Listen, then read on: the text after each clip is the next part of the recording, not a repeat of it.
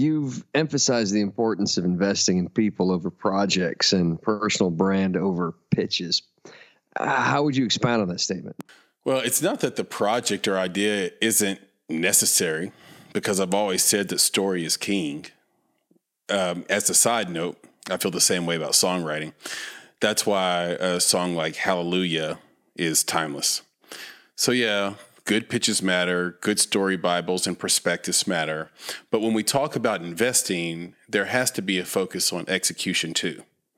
One example I've talked about in the past is the problem of making an investment decision after a few coffee meetings. It's easy to disguise your shortcomings in a coffee meeting.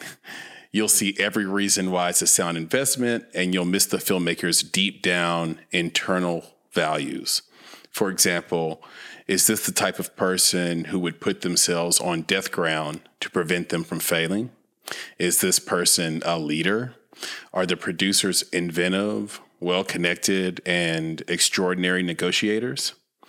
You can't usually get these answers from a coffee meeting, because coffee shops combined with great coffee is a serotonin bomb. You'll end up in a volley of a conversation in which you just nod yes to each other the entire time.